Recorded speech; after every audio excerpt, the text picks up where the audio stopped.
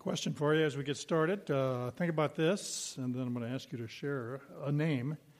As you think about your life right now, who are you connected with? Who's like the person you go, I am really connected with that person? Not your spouse or something like that. You're a friend, another person that's like, you connect. There, you have a bond with them. Matter of fact, you would say, we've got like a deepening relationship. Now think about that for a moment. All right, tell somebody around you. Who is it? Come on, tell them. You don't have to name names. You could say it's a close friend. Come on, don't just sit there looking at me. You can do it. Share with the people around you. Here you go. Come on, spill the beans. Who is it?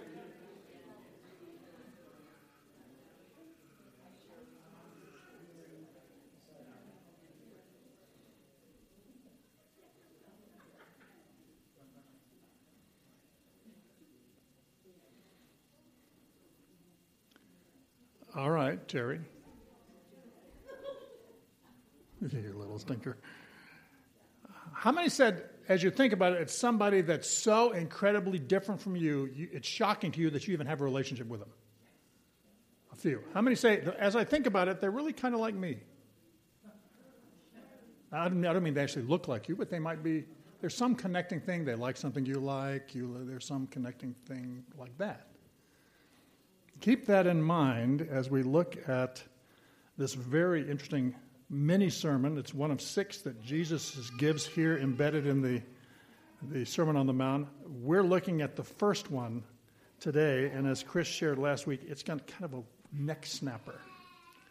He's going to share some things that people have wrestled with for eons. And to this day, I'd like to tell you, we're going to get the actual answer. We're not. We're going to be left with a challenge from Christ. So we've been looking at the Sermon on the Mount, if you recall. The key here is it's an upside-down kingdom.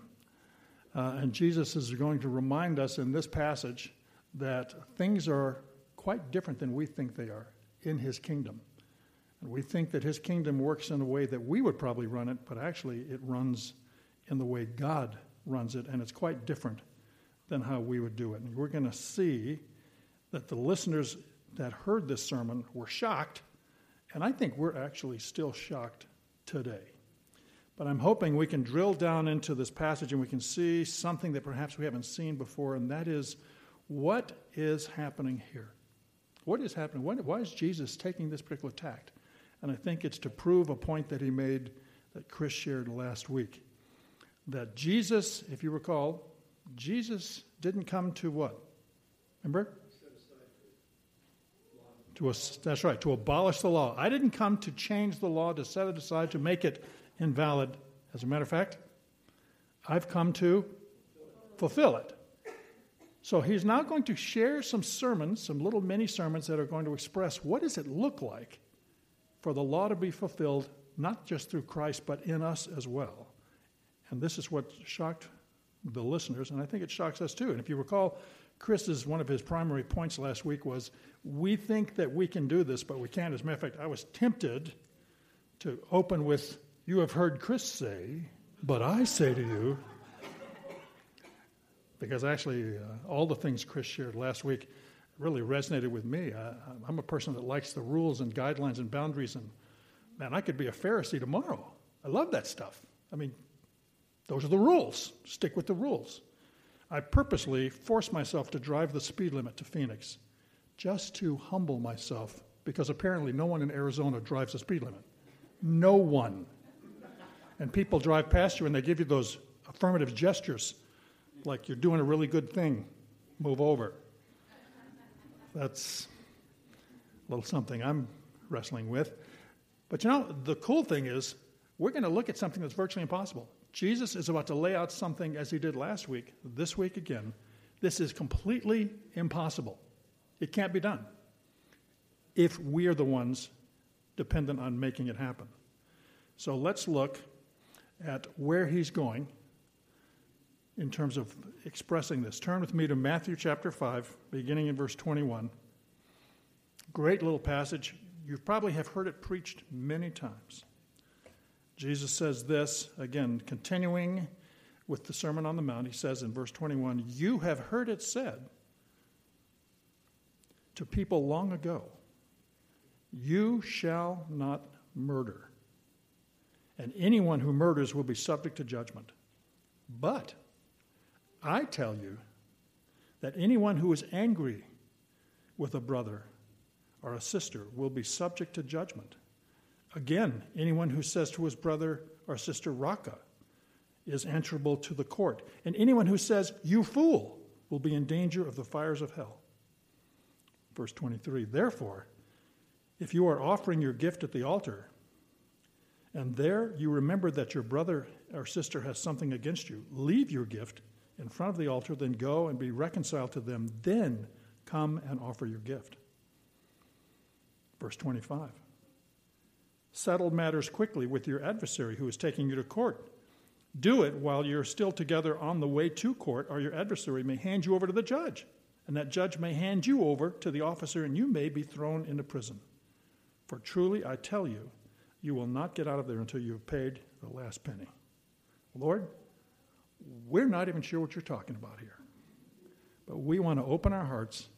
We want to see and embrace a kingdom not like the one that we're living in, one that things are done differently, and the only way we live there is through the power of your Holy Spirit.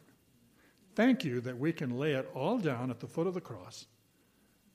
We can humble ourselves before you and tell you of our great need and be re-energized and empowered through the love of your Son Christ and the gift of the Holy Spirit that you've given to us every day. We just want to open our hearts to you now and ask you to guide us into your word this evening. In Jesus' wonderful name, for his sake and the sake of your kingdom. Amen? Amen. So here we go. The pivot point in this whole passage, and you're going to hear it a couple of more times as we move in deeper into the Sermon on the Mount, is this. You've heard it said this way, but I'm saying to you something different. Now, if we were to look into the book of Corinthians, we would see Paul delving in more depth into this whole concept of a new covenant. Hey, it's a new time. It's a new age. Something new has come, and it's not that the old has gone away. It's been fulfilled, and now it's a whole new gig, a whole new game. And we're going to find that instead of lowering the bar, Jesus here and then again in some other passages, we find that he actually raises the bar even higher than it was in the law. And instead of asking the question, what does God's law look like and how do we obey that? Now we have to ask the question, wait a minute, if there's a whole new standard, if there's a new bar, what is that about? How do we meet that? And the answer is, you can't. It's so high. Matter of fact, you thought it was high before? I was a high jumper in high school before I discovered I was not a high jumper. Now, just to give you a little context, and I hate to use this phrase like back in those days, but I want to tell you, back in those days, we didn't have like those cushy mats. There was not even foam. They had a pile of sand, and you jumped over a bar into a pile of sand. And this was before Fosbury did his really cool flop where you jump backwards. You would kind of like try to get one leg over and then hope you could throw the other one over before you landed in the pile of sand, which was always exciting because the sand was, 3-4 inches deep. Boom. And I remember as a sophomore in high school, my father came to a track meet. Now, he never came to these things. And he came and stood there with the other 5 people watching the high jumpers. That was it. It's so exciting over there off to the side of the track. Unlike today where it's right in the middle of the track, there's all kinds of cool things happening and exciting things are expected. No, this was way off to the side near the bushes. Those are the high jumpers over there. So me and several guys are jumping, and we're jumping pretty significant heights. I'm talking 4.5 feet. That bar is like right about there. Now I want you to think about that. You go home and put a bar up 4.5 feet, and you jump over it into a pile of sand, and stop, and you can come back and stop your laughing tomorrow. So I jump, and I make it, and I'm like, yes! And they raise the bar. That's the dirty part of that particular activity. That was not good enough. Let's go higher. And so up it goes, up, and pretty soon the bar was literally at my height.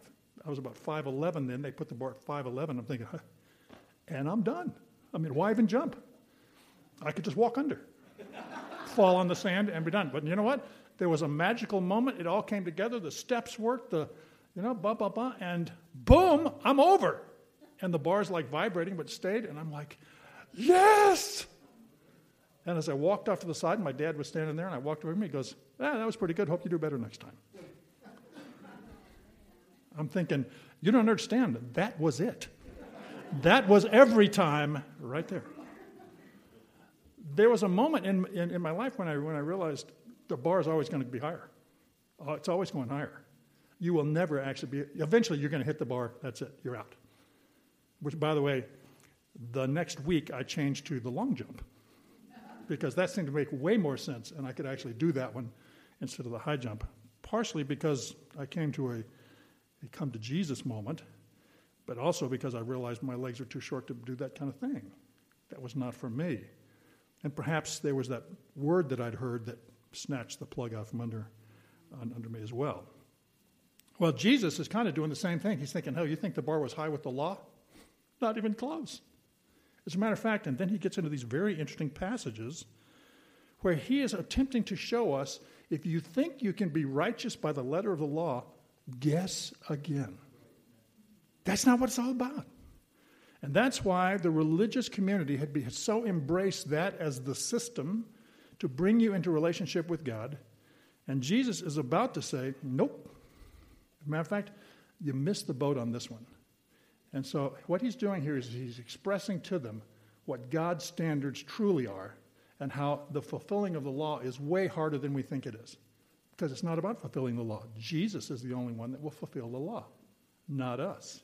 That there's a higher standard and we can't do it by ourselves. So what is he saying to these folks, and why was this so shocking? We kind of read it and go, I'm not sure it's shocking, I just don't understand what he's talking about. Well, actually, here's the shocking part. All three of these things they were familiar with. We're not, but his listeners knew exactly what he was talking about. They knew what the law said about saying rude things to people. They knew what the law said when you slandered someone. They knew what the law said when you murdered somebody. They knew what the consequences were. And look, they did the same thing we did. I've never murdered anybody. There you go. I'm over. I have passed the bar. But Jesus comes along and he says these amazing things, which are shocking to them. And the foundation, it's interesting, if you look in your Bible, it probably says this is the passage on anger. I actually think that's wrong. Murder, anger. But you know what? The passage is really not about murder and anger. You know what it's about? It's about relationship. It's about something deeper than this. It's not about a particular action. It's about what's beneath that. What does murder do? Think about that. When someone is murdered, they're dead. They're cut off. They leave anguish. They leave disappointment. They leave a big hole. He's going to now correlate some things that we do every day and say, in your heart, that's about the same because it has the same results. You just don't know it. So let's get into the passage and see what he's talking about here as he gets into the meat of what this is, because the shock was, guess what? If you have anger, that brings the same judgment as murdering someone. If you say something that's slanderous or foolish to someone, that has the same sense of judgment that this does. And then shockingly, if you even say something stupid, that will bring judgment on you, deserving of death and hellfire. Now, these people are like, what are you saying? That if we say something casual and it's wrong, that hurts someone's feelings, that I'm in trouble? How can that be? And Jesus is going to go into the nuts and bolts of how that can be in just a moment. I think the one thing that we often forget is that, and David discovered this when God was bringing him into his place of leadership. If you recall, the brothers are brought out and Samuel's there and he's looking, he's listening to the Holy Spirit of the Lord speaking to him about which of these guys is to be kind of this person I'm going to anoint. And of course, who does he pick? The same people you and I would pick, right? The good-looking one, the tall one, the muscular one. Surely those are the ones you want. And he goes, no. Work your way down the list. No. Wait a minute. All that's left is like this little runty guy here. Did I miss something? And the answer is no. That's my kingdom expression right there. Shocking. His brothers were shocked. David was shocked. And I think that we too find that we get into some of these passages, we're going to be surprised that the Holy Spirit is saying it's not about what you can do. It's about what God can do in you. It's about the things that you have control over, but it's also about the things that God is going to do in your heart and in your life. So let's drill into this passage a little bit and see what Jesus is saying. He makes these very strong points, and he actually uses 3 examples to hammer home this truth that, you know what? God is a relational God. He's about relationships. That's why he came. That's why he's redeeming. It's about relationship. And if he's about relationship, so are you. Now, I love Jay Winslow. I love his framing of the nature of God as a God of language and communication. But beneath that, why does he even communicate with us? You know why? Relationship. He opens the door for us to come in and have relationship. And then he says, not only do I want to have relationship with you, I want you to have relationship with me, and I want you to have relationship with each other that's totally different than anything that you're familiar with. And so Jesus is going to articulate those specifics in this particular passage. Now, these are people that were used to, just as we are, following the rules. Here's the way Christians act. Here's the way religious people act. You do this and you don't do that. And they pretty much had that system down, and along comes Christ. And he says to you, here's what you think you know about this that you think is true. Murder is bad. And they all nodded their heads, yes, it is. And he said, well, guess what? There's other stuff that's just as bad and has the same effects. You just don't know it. So here he goes. He begins here with these 3 examples that he's going to blow their minds with. The first one is, here's what you need to realize. Your heart attitudes are super important. Super important. 2, your relationships will affect your worship. And if your relationships are coming off the rail, your worship will be invalidated. And 3, even your interactions with those who are against you reflect something about the relationship that God has with you and you should have with them. So let's drill into the passages now and see what Christ tells us. Beginning of verse 21, he maps out this whole thing, which many times we've heard sermons that say, you know what, this means that if you're angry with someone, it's just like murdering them, but that's not what Jesus says here. He's basically saying, you know that this is bad. Murder is horrible. But I'm here to tell you that if in your heart attitude is wrong towards that person, it has the same effects. He's not saying you're murdering them, but he is saying you're bringing death, disconnection, bitterness, loss, a big hole, all the things that murder brings. And so he gets into this passage and he says, you know what? If you're angry in your heart, if you have unresolved anger, that actually impacts the relationship you have with others in a very dramatic way. Now, we all kind of think, well, come on, I was just a little angry. You know the funny thing about anger? And again, the Proverbs are filled with some very interesting examples of this. What happens with anger? It comes on pretty fast, right, for most of us. And if we can kind of vent it and talk it through, okay, it kind of works its way out. What about that anger that doesn't vent, doesn't get worked out? Where does it go? Have you ever wondered that? Where does that anger go? Where does it go? And that's right, deeper into you. It doesn't fly around out here somewhere. It goes in. As a matter of fact, the Proverbs are quite clear that anger is like a seed, and it gets into our hearts like dirt, and then it begins to grow into something different. It can turn into bitterness. It can turn into this long-term sense towards someone else that they're evil, not you, that you've been misdealt and they're the evil ones. You begin to view other people poorly. You begin to separate yourself from them. And as a matter of fact, as it kind of ferments, it kind of grows and takes on this life of its own. And suddenly it becomes something that takes over a person's life and separates them from the people around them. So while Jesus is not specifically saying just because you're angry, that's like murdering someone, he's saying the consequences are exactly the same in the relationship. You will kill the relationship with unresolved anger if it's in your heart. Now, these folks are like, wait. I know that I never murdered anyone, but kind of everybody has anger, so what are you saying? And he's saying, guess what? Everyone is guilty here. Everyone. We're guilty of not resolving this well. And so using the excuse of, hey, I've never murdered anyone, so therefore I'm obeying the law, Jesus says, no, actually it's deeper than that.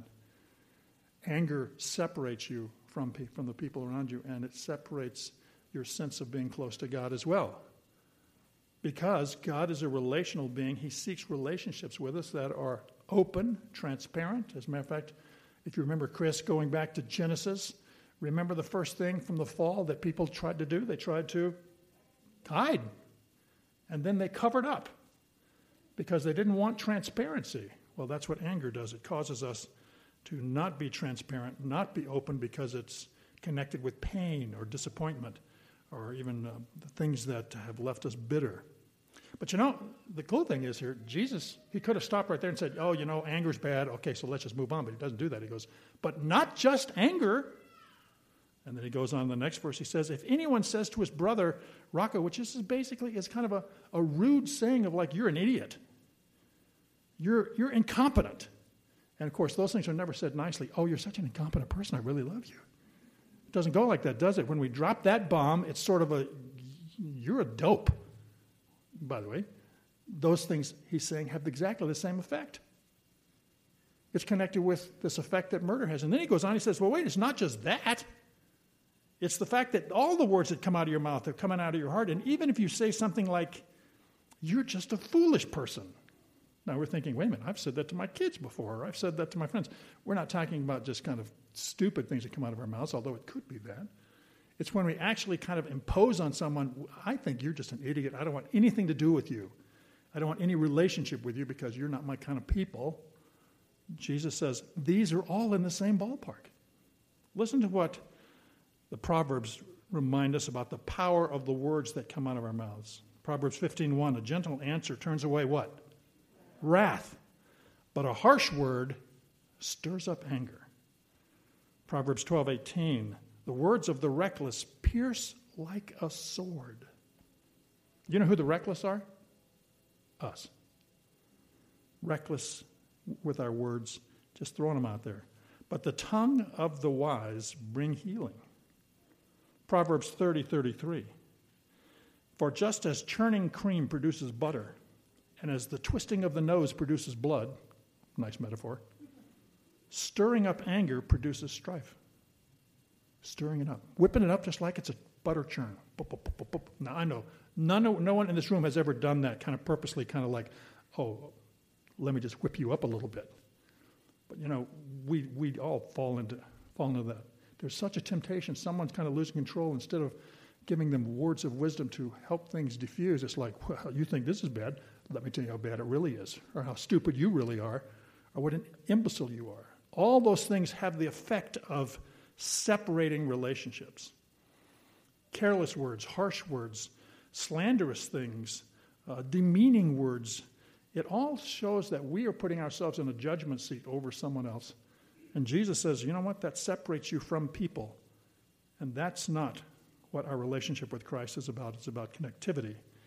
And consequently, because he is relational, he's created us to be in relationship. And this cuts to the very core of what we're all about. So who of us is innocent from these things? None. Is this an impossible standard? Absolutely. Now just pause for a moment. Think about the words that came out of your mouth just this week. Were they all encouraging and supportive? Or were there those other words? Those little bombs? With a friend or a kid or that person that cut you off in traffic? Or who? And by the way, I don't think Jesus is saying here, by the way, you say a stupid word, you're now on the fast highway to hell, as much as that is a separating experience that will now separate you from people and consequently give you a sense of separation from God, and he's attempting to connect. I didn't redeem you to be separate. I redeemed you to be connected, both with me and with each other.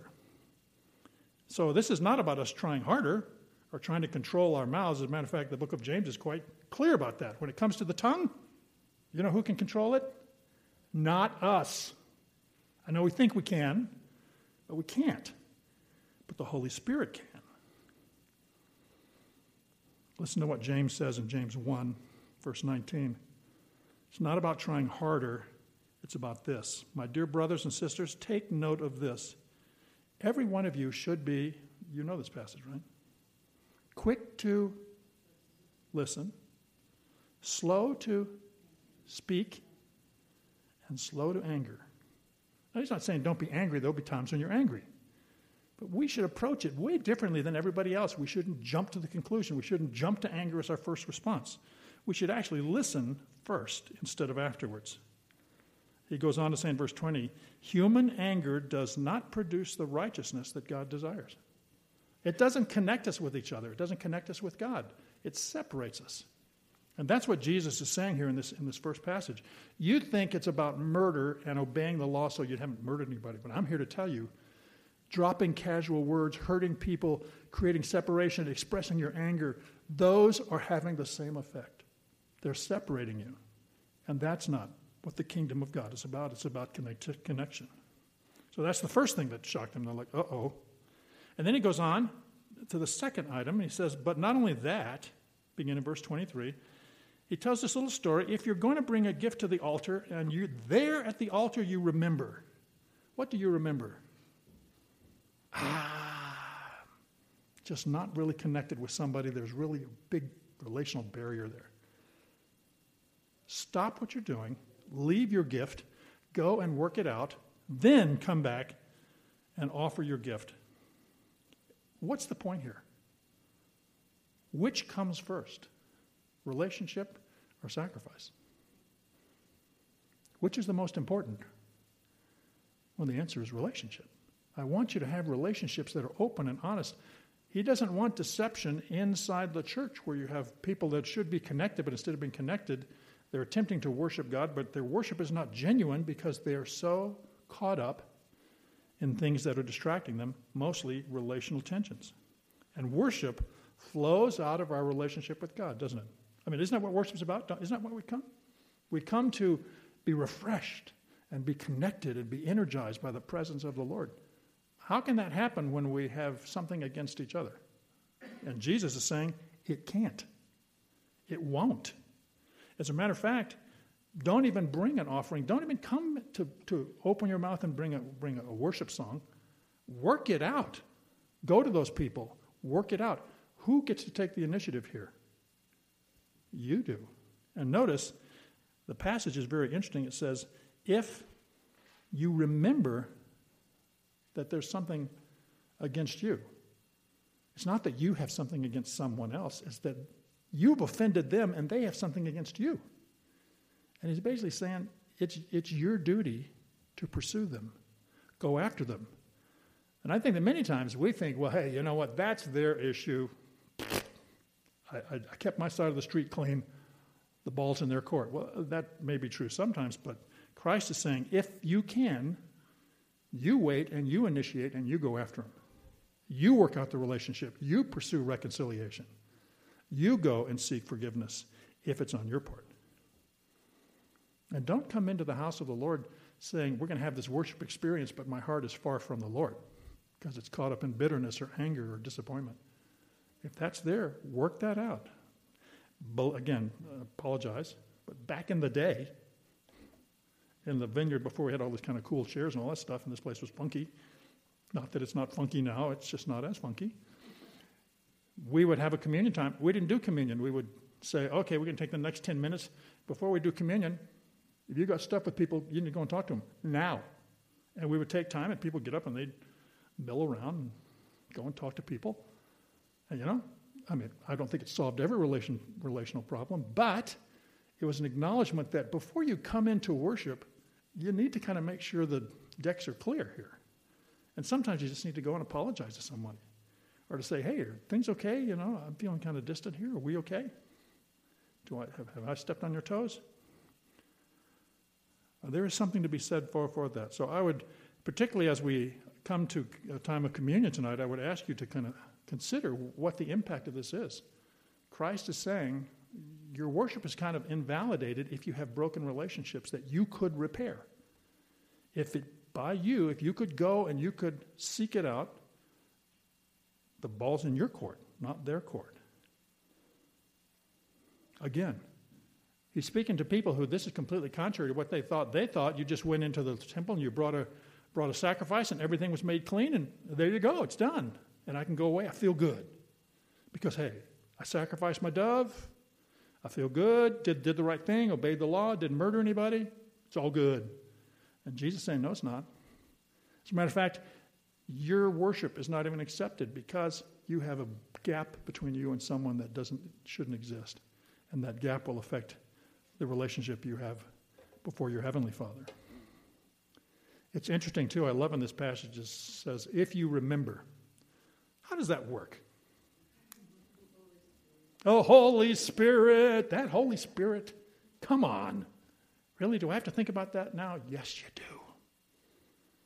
And let me just be honest with you. There have been times when I have clearly heard the Spirit say, you need to do blah, blah, blah. Didn't do it. And then afterwards, I realized that an opportunity had been made available that if I had just been obedient and followed through, God would have done a marvelous thing. But I didn't do it. And you know what happens when you don't do it? It's not that you get judgment or condemnation as much as you feel a sense of loss. I could have done something that restored someone or some issue, and I blew it. And God is good to forgive, but unfortunately, many times those opportunities they don't cycle around again. Sometimes we get one little shot, and that's it. When I was a young guy, shockingly, back I worked for my grandfather who had a little farm, and it was great. We get to drive the tractor. I drove his truck around when I was 12. You know, it's every boy's dream. Animals and machines, and you can like ride them and drive them. And so we did a lot of stuff. Well, somewhere in my middle school brain, I think that's an oxymoron, but somewhere in there, I got the thought that I can just go and drive my grandfather's stuff anytime I want to. So one day after school, I rode over with a buddy. We got his pickup truck and drove it around. And I'm not talking about driving around in the field. We like drove it around the neighborhood and drove it around. And as I was driving it, kind of thinking about taking it back to his little place, I drove past, he had a farm that was separate, drove past the farm and saw his other truck, his work truck there, and realized he was on his way home. And I'm in his truck. So I took the back way home, but on the back way home, being the middle school kid that I was, rushing, I slid into a bridge and like dented the bumper. But you know, hey, I backed it into the garage so he wouldn't see it. Surely, and we got on my bicycle with my buddy and rode home. Needless to say, that did not go well. It unfolded badly, and you know, all truth came out, and it was a kind of a sad day. And unfortunately, it's changed my relationship with my grandfather. It really went south from there. I mean, I think things were bad. Years later, when Shelley and I were first married, I had this inkling from the Holy Spirit, and I knew it. I knew that because God, you know, He will repeat things to you over and over, right? If you don't get the first time, I'll keep saying this until the opportunity passes. And so several opportunities came where I should call my grandfather. I'm living in Tucson. He lived back in the South. I should call him and apologize for that smushed bumper. Now, by the way, the bumper cost nothing to fix. I ended up paying for it, but that didn't make any difference. There was never kind of a reconciliation. So I had this inclination once, twice, 3 times. You know what I did? Nothing. Because I thought, you know, I'd be embarrassed, or how awkward would that be, and what would I say, blah, blah, blah, blah, blah. A week or so after that, I got a call from my mom. She said, I got bad news, your grandfather just died. And blah, blah, blah, blah. You know, I got to tell you, I was crushed. One, with the loss of my grandfather, who I loved. But you know what I was also crushed by? That I'd missed an opportunity to reconcile. What would it have taken? Nothing. A phone call. How hard would that have been? That's exactly how I felt. God will give us plenty of opportunity. And if we're at the altar and we brought our gift, don't be surprised if the Holy Spirit doesn't whisper to you and remind you that there's someone you really need to go to and you need to follow up with. You need to seek some reconciliation. Listen to what the Lord says of this passage. This is from the Message, which is not a version of the Bible. Let's just make that clear. It's a super paraphrase. I get that. Do not memorize passages in the Message, but I just want you to hear this. This is verse 23. This is how I want you to conduct yourselves in these matters. If you enter the place of worship and are about to make an offering, and you suddenly remember a grudge that a friend has against you, abandon your offering there, leave immediately, go to that friend, and make things right. Then and only then should you come back and prostrate yourself before the Lord. And I think that sometimes we get that backwards, right? We prostrate ourselves before the Lord, and he's saying, could you take care of business first? Could you take care of the things I've laid on your heart? So I just would encourage you to think about that. Well, number 3, Jesus goes on, and now he gets to the really prickly stuff, and I think this is hard for us even today. He says, okay, you've got the picture now. Murder, that's bad stuff, but you're doing some other stuff too that's just as bad because it's relationship breaking. And then 2, you're coming into worship with the wrong stuff. Bad attitudes, broken relationships, that's not acceptable. That's not what I'm looking for. And then he gets to the really hard one. Not only are you to cultivate relationships with the people that you know and you love and you're close to, he says, but listen to this, verse 25, settle matters quickly with your adversary who is taking you to court. And it goes to this very interesting little scenario. Do it while you happen to be walking together on the way to court, or your adversary may hand you over to the judge, and the judge may hand you over to the officer, and he goes on, and you'll have to pay for that. Now, this is not a commentary on how do you take care of civil matters. This is a commentary on even those that oppose you, God calls us to cultivate relationship with them and to do our part, particularly if and by the way, the context of this passage is you're in the wrong. You've done something wrong. And he's reminding us the power of relationships is it restores things, and you would be surprised at the outcome. It won't be perhaps what you think it is. Now, I have to tell you, I read this passage and I go, well, I'm not even sure who he's talking about here because, what enemies? Oh, we've all got them. People that step on our toes, people that are obnoxious, people that, they're not serving. If you've been to the motor vehicle recently, it's folks that drive you crazy. And Jesus says, no, be gracious to them. Build relationship with them. Work it out with them. Be kind, be gracious. The relationship that God has established with you is just like the one you're establishing with them. You were them. You were the enemy of God. You were the adversary. You were the one who thought you were going to put God in the dock. And he's saying, you know what? I'm asking you to do the same thing that I've done with you. I came after you. I sought to reconcile you. I worked to bring you close to me.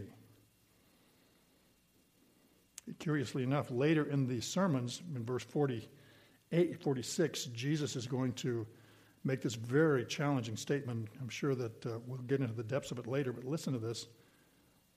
If you only love those who love you, so what? What kind of reward is that?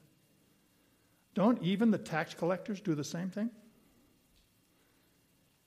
If you greet only your brothers and your sisters, what are you doing that's different than anybody else? Don't even the Gentiles do the same thing? Now, he's speaking to a Jewish audience, so they're hearing tax collector. Oh, those Roman tax collectors, they're a bunch of baloney. We hate them. And then he pulls out the Gentiles, the unbelievers. They do stuff that you don't even do. Aren't you just like them if this is the way you act? And when we think about this, the truth of the matter is we gravitate towards people we like. They like us. We're happy with them. We're nice to them because they're nice to us. We do them a favor because we know they could do a favor back. But what about doing favors to someone who will never return a favor? Or what about being gracious to someone who's actually kind of stinky? And they're not gracious at all. As a matter of fact, they think they deserve your favor. What about them? Jesus says, yes. Go the distance. Build a relationship with them too. Be gracious to them. God has been gracious to you. You'll be gracious to them. It'll be interesting. This is the first of several calls that will happen in this passage where Jesus says we need to love beyond ourselves and beyond those who are like us. And lovely, we would find them lovely. As a matter of fact, there was a time in our Bible study one time when our home group, Shelley and I, kind of looked at each other and said, wow, we're kind of with people that we would not naturally be friends with. They're like totally different than us. We don't have any connecting points other than the Lord. That was a wonderful time. Because it's like, hey, we're getting stretched here. And while it was stretching, it was a blessing as well. But the cool thing about this passage is it really speaks of the type of humility God calls us to. It's not about me and how I feel about it. It's about what can I do for that person? How can I encourage them? How can I be a blessing to them? And even though I may have done something wrong, what can I do to be gracious? It's totally counterintuitive about relationships. Because we think about relationships, we go, well, I'm going to cultivate, I'm going to network with those folks that can do something for me. And Jesus is saying, I'll tell you what, why don't you network with people that will do nothing for you?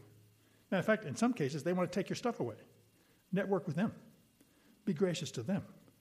Because that is what God's heart is. It's about relationship with those who are against him. He will seek them. He will pursue them. He will go after that one sheep that's out there wandering around. He'll go after them. So I want you to do the same. Now, his hearers, and I think we alike, we hear this and we say, you have got to be kidding me. Really? This is the norm? These are the norms? And Jesus says, yep.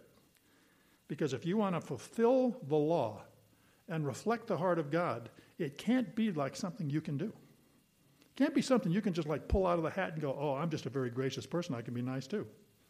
It has to be something that you can't do, but the Holy Spirit can do in us. It has to be something that results from God coming and redeeming us, and so therefore we are responding out of that redemption towards others. Because remember, we too were against the gospel and adversaries towards God. So now he sums this up, and he says, so here are the true standards. God is a relational God. He wants relationship with you, and he wants you to have relationship with others. And there are things that can become barriers. But the good news is, that's why he took our hearts of stone and turned them into hearts of flesh, so that he could then work through us. And we would not be closed to something that he was laying on our hearts. And he calls us to this higher standard, so that in our actions and our choices, we're doing something that's totally different than everyone else around us. People should not look and go, oh, yeah, well, they're a nice person, but you know what? I know a lot of nice people. People should look and go, what in the world are they doing? Why are they being nice to people that are being rude to them? Why are they treating people that are so different better than they treat themselves? Why is that? And the answer, of course, is found in the gospel, because God has called us to this higher standard. Listen to what Colossians 3 says as sort of a closing reminder. Paul says this to the church there. He says, you know, you used to walk in these ways. He's referring to the ones Jesus is referring to. You used to walk like Pharisees. You used to walk in this stuff, even totally adversarial to the Lord. You used to walk like that in the life that you once lived. Now, I think it's important for us to hear these words. We forget this part. We used to walk like that. That was us. Verse 8, but now you must rid yourselves of all such things that from that life, such as anger, rage, malice, slander, filthy language from your lips. Does that sound familiar? Does that sound like stuff out of this passage? It goes on in verse 9, do not lie to each other, transparency, but since you have taken off your old self with all its practices. You've taken that stuff off. Be completely transparent with each other. Build relationship. That's what God has done with us. It goes on in Ephesians chapter 4 to say some similar things to the church at Ephesus. He says this, do not let any unwholesome talk come out of your mouths, but only that which is helpful for building others up according to their needs, that it may benefit those who listen. So, do we have control over some of this stuff? Oh, yeah. Can we, get some of this garbage out of our lives? Oh, yeah. But to actually put these things into practice, it takes the power of the Holy Spirit. And that's what Christ is saying here. You can't do this. This is unattainable. The standard is so high, you'll never jump over the bar. But the good news is, for the believer, he has changed our hearts, which then lead to the actions of change. And those actions will reflect the heart that God has given us. Now, a warning here. 1 Corinthians chapter 3, Paul is going through this whole thing where he says, you know what, there's a foundation, it's Christ only. A lot of people have built on it, a lot of good stuff. He says, but be careful.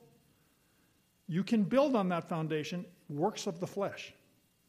He said, but that's like building with hay and straw, like the 3 pigs. It's like building with this temporary stuff. But when you do things in the Spirit, it's like building with gold and precious stones and all this great metal. Because at the last day, it'll all be judged by fire. And guess what burns up? Hay and stubble. Gone.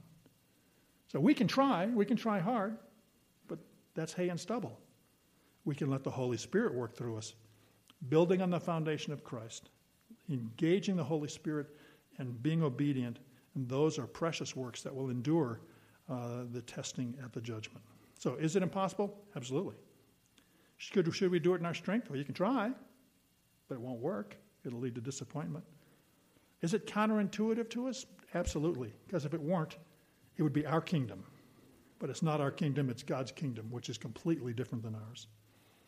And it reflects the fact that our nature has now been changed, and we're living by not just a law, we're living by a standard that's so high, only through Christ can it be done. Now, should we deal with our words? Should we take initiative? Should we seek the good of others? Absolutely. We have to make some choices along those lines, but it's in response to the Holy Spirit working in us. Proverbs 16:24. It's a good reminder to us. Pleasant words are like a honeycomb, sweet to the soul and healing to the bones. Do you know where those pleasant words come from? They come out of our relationship with God through the Holy Spirit, nurturing that in us. So as we prepare for communion, the worship team comes up.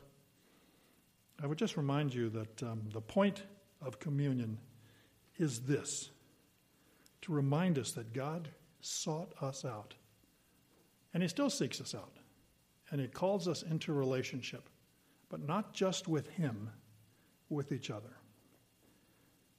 So I'm kind of afraid right now that we're going to open the communion table and nobody's going to come. Everybody's going to be like, not sure I should go.